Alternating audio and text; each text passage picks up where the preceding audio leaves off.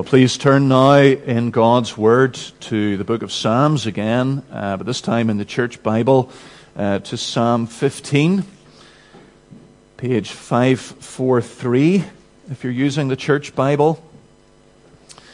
And we're going to read this short psalm.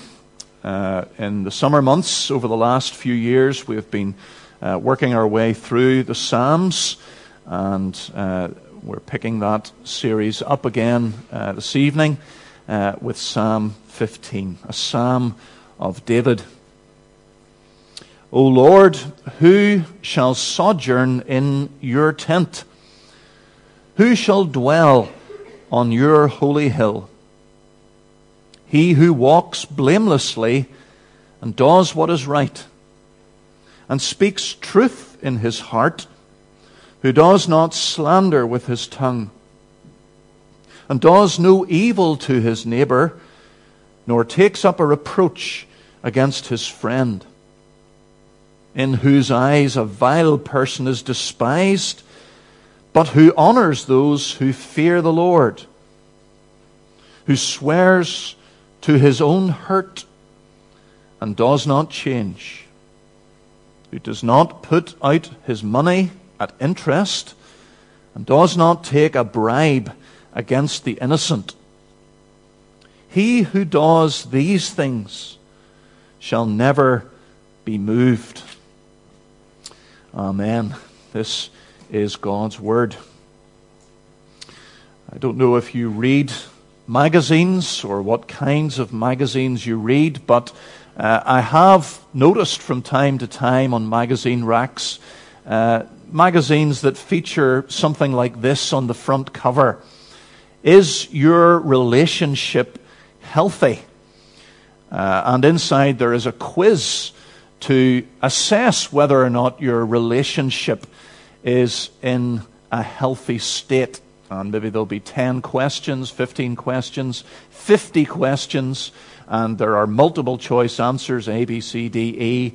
And then at the end, you have the assessment, the evaluation. If your answers are mostly A's, well then that means that things are in good shape. If they're mostly D's, well, you need to put in a bit of work, and perhaps it's particularly in the area of communication that you need to focus. Or perhaps you've seen articles in magazines that promise 6 secrets of a better marriage. Maybe it's just the kinds of magazines that I've come across that these are in. Maybe you've no idea what I'm talking about, but these seem to be very, very common, these quizzes, these articles, to help us to have better relationships. Well, I wonder how you would rate the quality of your relationship with God. Would you say that it's healthy? Would you say that you have a close relationship? Would you say that you're enjoying fellowship with the Lord? I wonder, do you know how to assess whether or not you have a good, healthy, thriving relationship with God? Might be quite helpful if there were a quiz that we could devise that would show us, that would tell us how good our communion with God is. But actually, that's really what Psalm 15 is. It begins with a question in verse 1.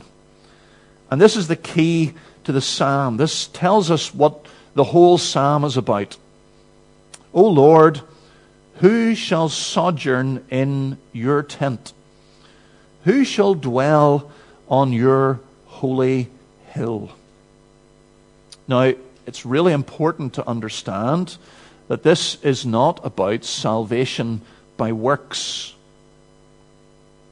This is not asking the question, how can I get right with God?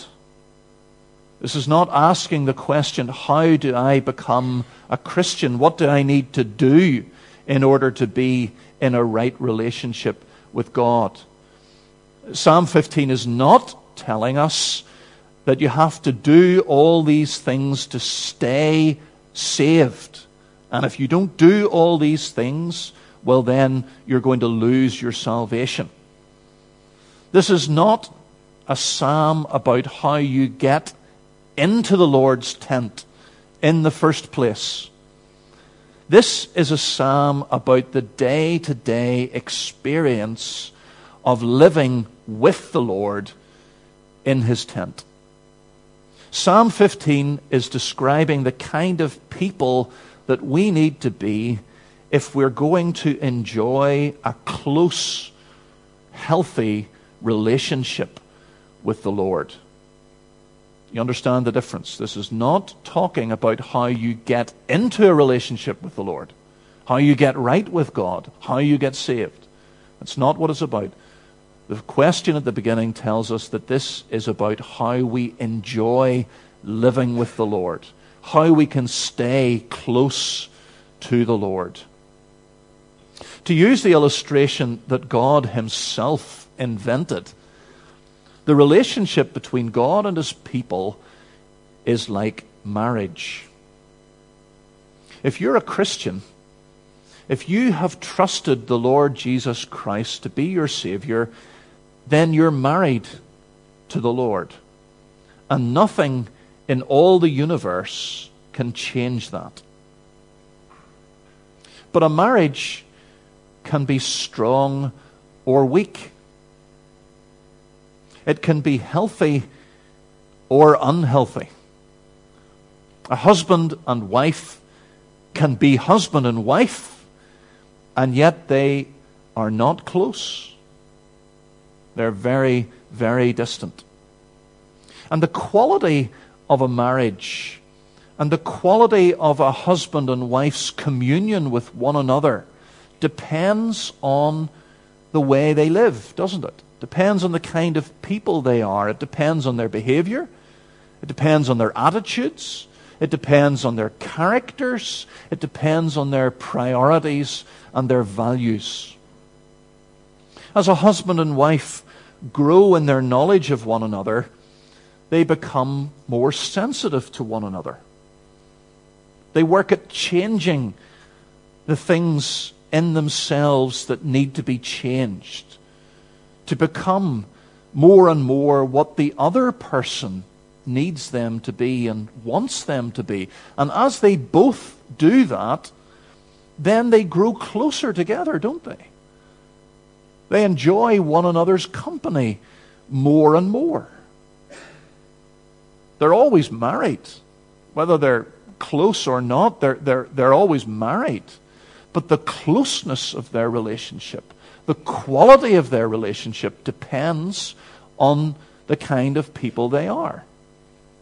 If a wife hates her husband drinking and smoking, and every day he insists on going out and getting drunk and smoking 40 cigarettes a day, it's hard to see how that couple are ever going to have a healthy, close marriage relationship. They're still husband and wife. Nothing's going to change that. But they're not going to have a good marriage. And that's what Psalm 15 is talking about. That's what it's like in our relationship with the Lord. Psalm 15 is giving us a blueprint for a close and fulfilling relationship with God. What kind of person dwells in the Lord's tent? What kind of man or woman enjoys a happy marriage to the Lord? The psalmist describes the kind of believer who's going to enjoy a strong, close, intimate, fulfilling relationship with God. And if you wouldn't rate your relationship with the Lord as healthy this evening, well, perhaps it's because you're not doing the things that God says here will bring you close to the Lord. O Lord, who shall sojourn in your tent? Who shall dwell on your holy hill? Let's look at this psalm under three headings. First of all, the qualities God desires. And we'll spend most of our time here. The qualities God desires. The psalmist gives us 6 pairs of qualities that describe the person, the kind of person who will enjoy close fellowship with God. It's not an exhaustive list. There are similar lists in Psalm 24, as we sang earlier, and in Isaiah 33. But these are representative things. These are the kinds of things that the Lord says that He looks for in the people that He's closest to. And so we could describe these as the 6 keys to a happy relationship with God. The first has to do with character in verse 2. Character. This first pair begins with a kind of a broad outline and then zooms in after verse 2 in the details. What are the 2 things that are said here about character? First of all, the person who enjoys close fellowship with God is the person who walks blamelessly. Now, that doesn't mean that he's perfect. This word has the sense of wholeness, soundness, well-roundedness. In other words, this is the kind of man or woman who keeps all God's commandments. Not just a few. He keeps them all. He keeps them all consistently. Every day. Not just on Sabbath day. No matter where he goes, no matter who he's with, he lives them out. He walks blamelessly. He doesn't just pay lip service. He doesn't just say that he believes this stuff. He walks blamelessly. He lives it out. And the tense of the verb means that this is something continuous. This is typical of him. This is the kind of person he is. He's not perfect, but he does seek in every aspect of his life to walk blamelessly. And the other thing that's said about his character is that he does what is right. Doesn't say that he does what is easy or what is convenient or what makes him happy or what makes him fulfilled. He does what is right. And what is right is what God says is right. Not what the world says is right, not what the majority says is right, not what is fashionable, only what God has said in His Word. That's what is right. And whether the world agrees with it or not, that's what he does. Character. And then the second pair of qualities has to do with speech. The end of verse 2 and the beginning of verse 3. He speaks truth in his heart and does not slander with his tongue. Words matter hugely. What we say and what we don't say, according to Psalm 15, has a massive impact on the quality of our relationship with God. What you speak about, how you speak, what you say and don't say, not in here, not just in here, but out there, in school and in your neighborhood and in the workplace, impacts massively on the quality of your relationship with God. He speaks truth in his heart. What does that mean? Well, what we say in our heart is a way of describing our deepest commitments, isn't it? The things that we say in our heart to ourself, not what we say with our lips that everybody else hears, but what we say in our heart shows what we really believe. In the previous psalm, in Psalm 14, verse 1, we're told that the fool says in his heart, there is no God. Well, the believer speaks truth in the heart. He says what he means, and he means what he says. And he's also characterized by what he doesn't say. According to verse 3, he doesn't slander, he doesn't gossip. And as we thought about this morning, this is one of the besetting sins, isn't it, of the church. Perhaps there is more harm done by slander and gossip and criticism and people's words than anything else. Social media, of course, makes this 1,000 times worse, 1,000,000 times worse. Christians commenting on situations that they know nothing about, that don't concern them in any way. Christians attacking other Christians, biting and devouring other Christians online for the world to see. He does not slander with his tongue. Matthew Poole, commenting on this verse, says, "Pity your brothers. Let it be enough that godly ministers and Christians are loaded with reproaches by wicked men. There is no need that you should join with them in this diabolical work." No slander with his tongue. Character, speech, and then again in verse 3, the next pair has to do with conduct. Conduct. It has to do with our behavior towards other people. It says that he does no evil to his neighbor. It's not talking about a close friend. It's not talking about another Christian. The word neighbor here means anyone. Anyone that you have any association with at all.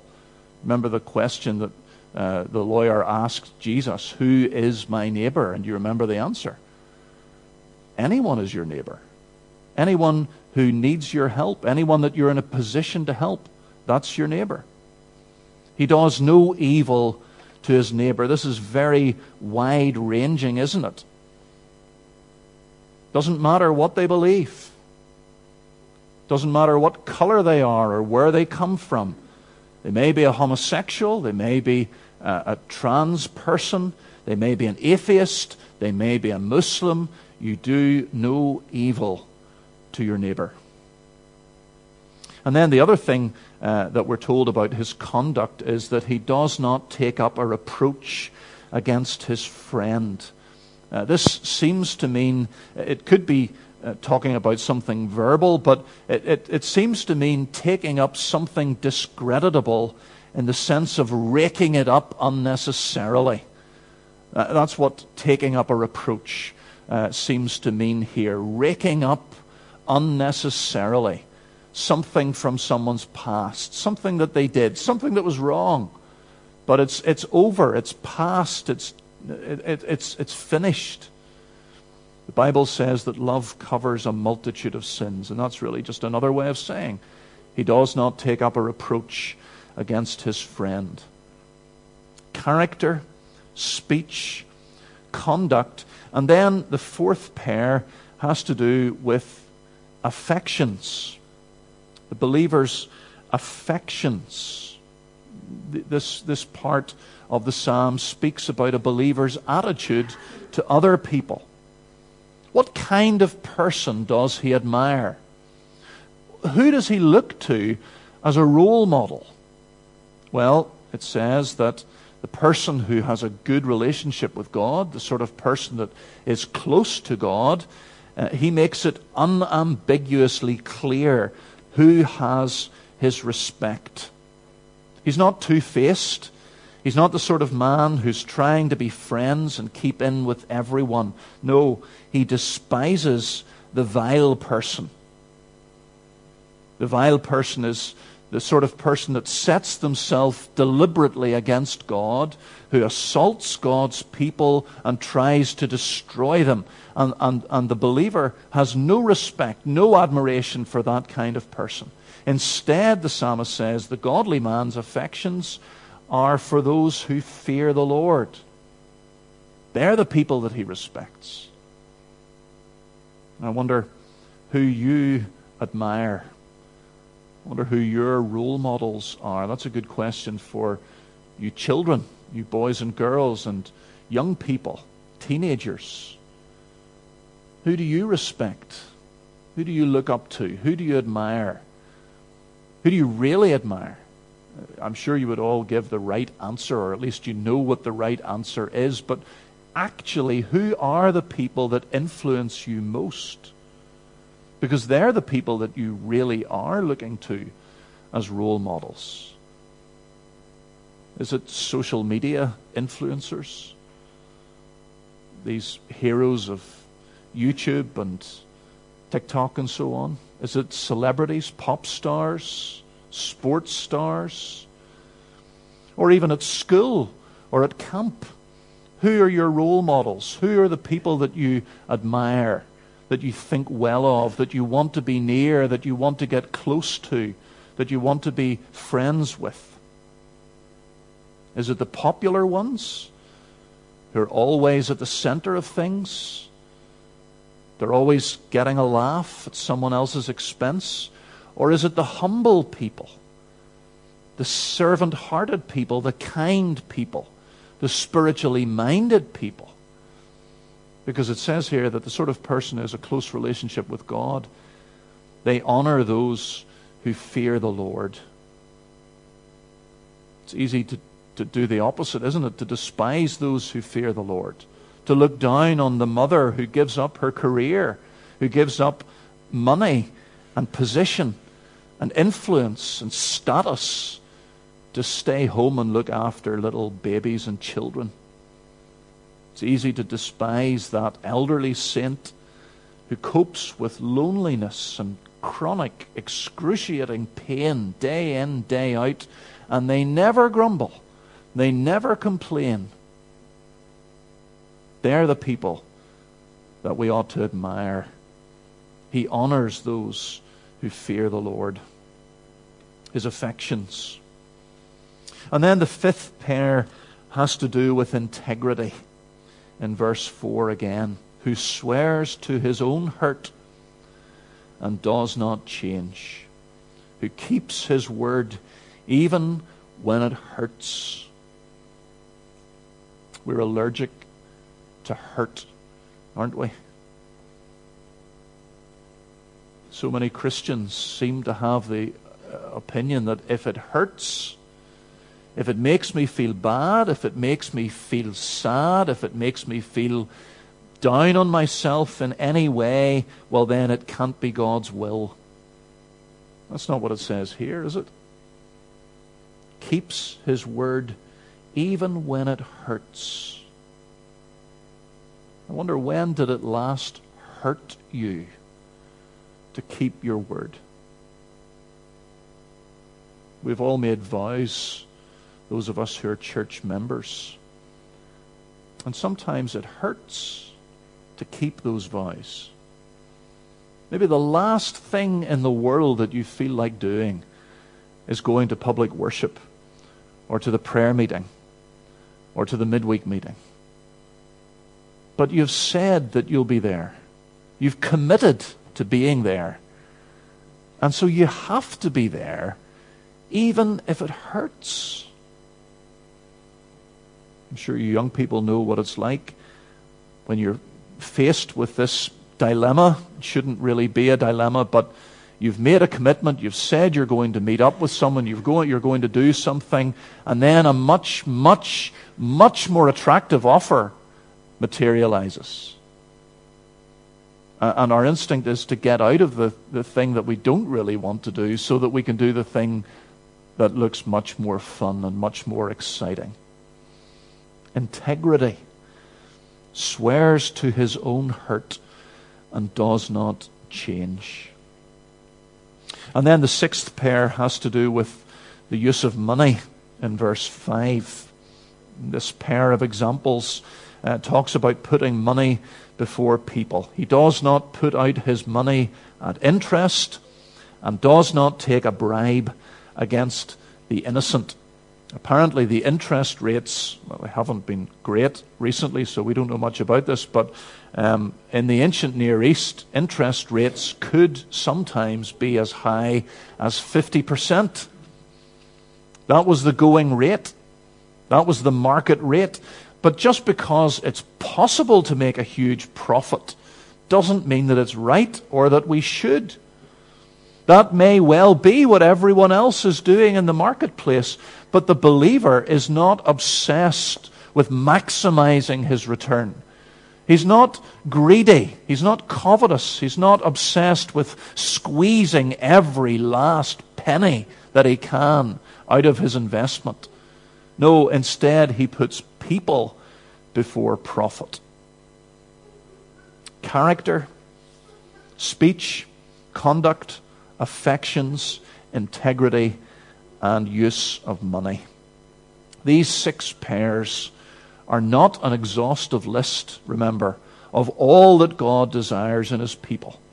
But it gives us a good idea, doesn't it, of the kind of man, the kind of woman who will enjoy close communion with the Lord. And so the question for us is, does this describe me? How do I measure up as a Christian, as a believer? Do these 6 qualities reflect my life? Maybe we've minimized the importance of some of these things. And this is a bit of a wake-up call to us. We haven't realized that the health of our relationship with the Lord, not our standing before him, not our security as Christians. We're safe for eternity. If we've trusted Christ, nothing and no one can pluck us out of his hand. We're not talking about our salvation here. We're talking about the quality of our relationship, the closeness of our communion with the Lord. And maybe we haven't realized that there's a direct correlation between these things and the quality of our relationship with the Lord. There may be other reasons, of course, why the Lord withdraws a sense of his presence at different times in our lives. But the first place to look, the first question to ask, is found here in Psalm 15. How am I getting on in these 6 areas? The qualities God desires. Then, secondly, more briefly, the qualities Jesus Christ demonstrates. The qualities Jesus Christ demonstrates. If you want to learn how to do something, it's almost always best to watch someone who knows what they're doing. If you want to learn how to change the oil in your car, well, maybe the best thing is just to give it to Drew to do. But if you want to learn how to do it, watch him doing it. If you want to learn how to solder an electrical circuit, watch Andy Graham doing it. Now, Drew and Andy could give us a list of instructions on how to change the oil in your car and how to solder an electrical circuit, and no doubt that would be useful. But it is far better, isn't it? It's far more effective to see it being done properly. Psalm 15 gives us a set of tremendously helpful, clear descriptions, statements about the kind of person who enjoys communion with God. But wouldn't it be even better to see these things embodied in a perfect, living human being? And to be able to watch what each of these qualities looks like, not just in theory, but in practice. Well, that's exactly what we have, isn't it, in the Lord Jesus? Because each of these pairs can be read as a straightforward description of him.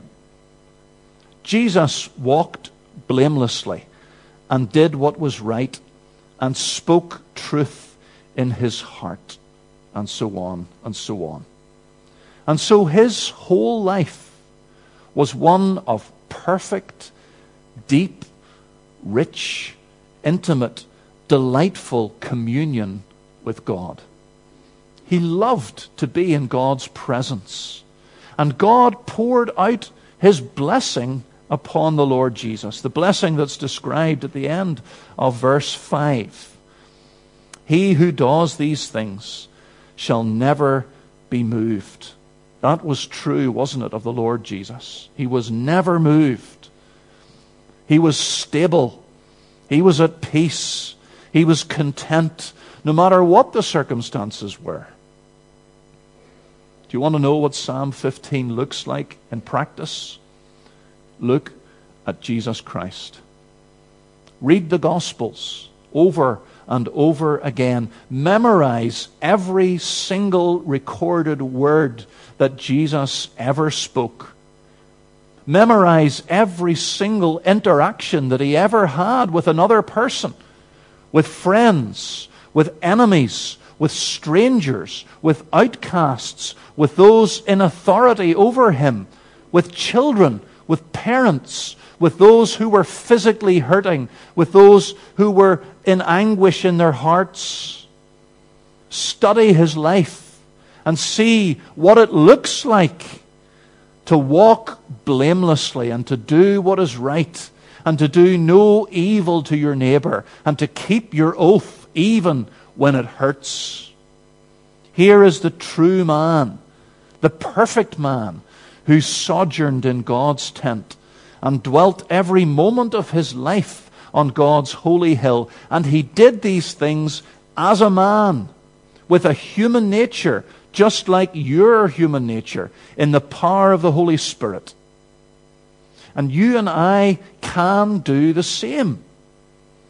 We're not going to do it perfectly like he did, but we can do it really, and we can do it truly in the power of the Holy Spirit as well. And that brings us lastly, and just in a word or two, to the qualities the Holy Spirit develops. The qualities the Holy Spirit develops. At the moment of conversion, the instant that you become a Christian, as soon as you trust Jesus Christ as your Savior, God justifies you. He treats you as though Jesus' perfect record of living out Psalm 15 was done by you. God treats you as though you had done all that Jesus did when he was alive on earth. And at the cross, Jesus was punished as though our failure in each of these 6 areas was his failure. And as we read in 2 Corinthians chapter 5, that is why God is able to declare us not guilty. It's because of what Christ has done for us. The life that he lived in our place and the death that he died in our place. All of that happens the instant that you become a Christian.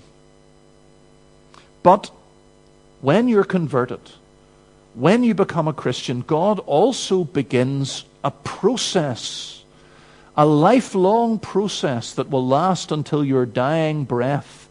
The process of sanctifying you, making you more and more holy, transforming you in your heart and in your actions and in your words and in your attitudes by the Holy Spirit, so that you do actually begin to live out Psalm 15.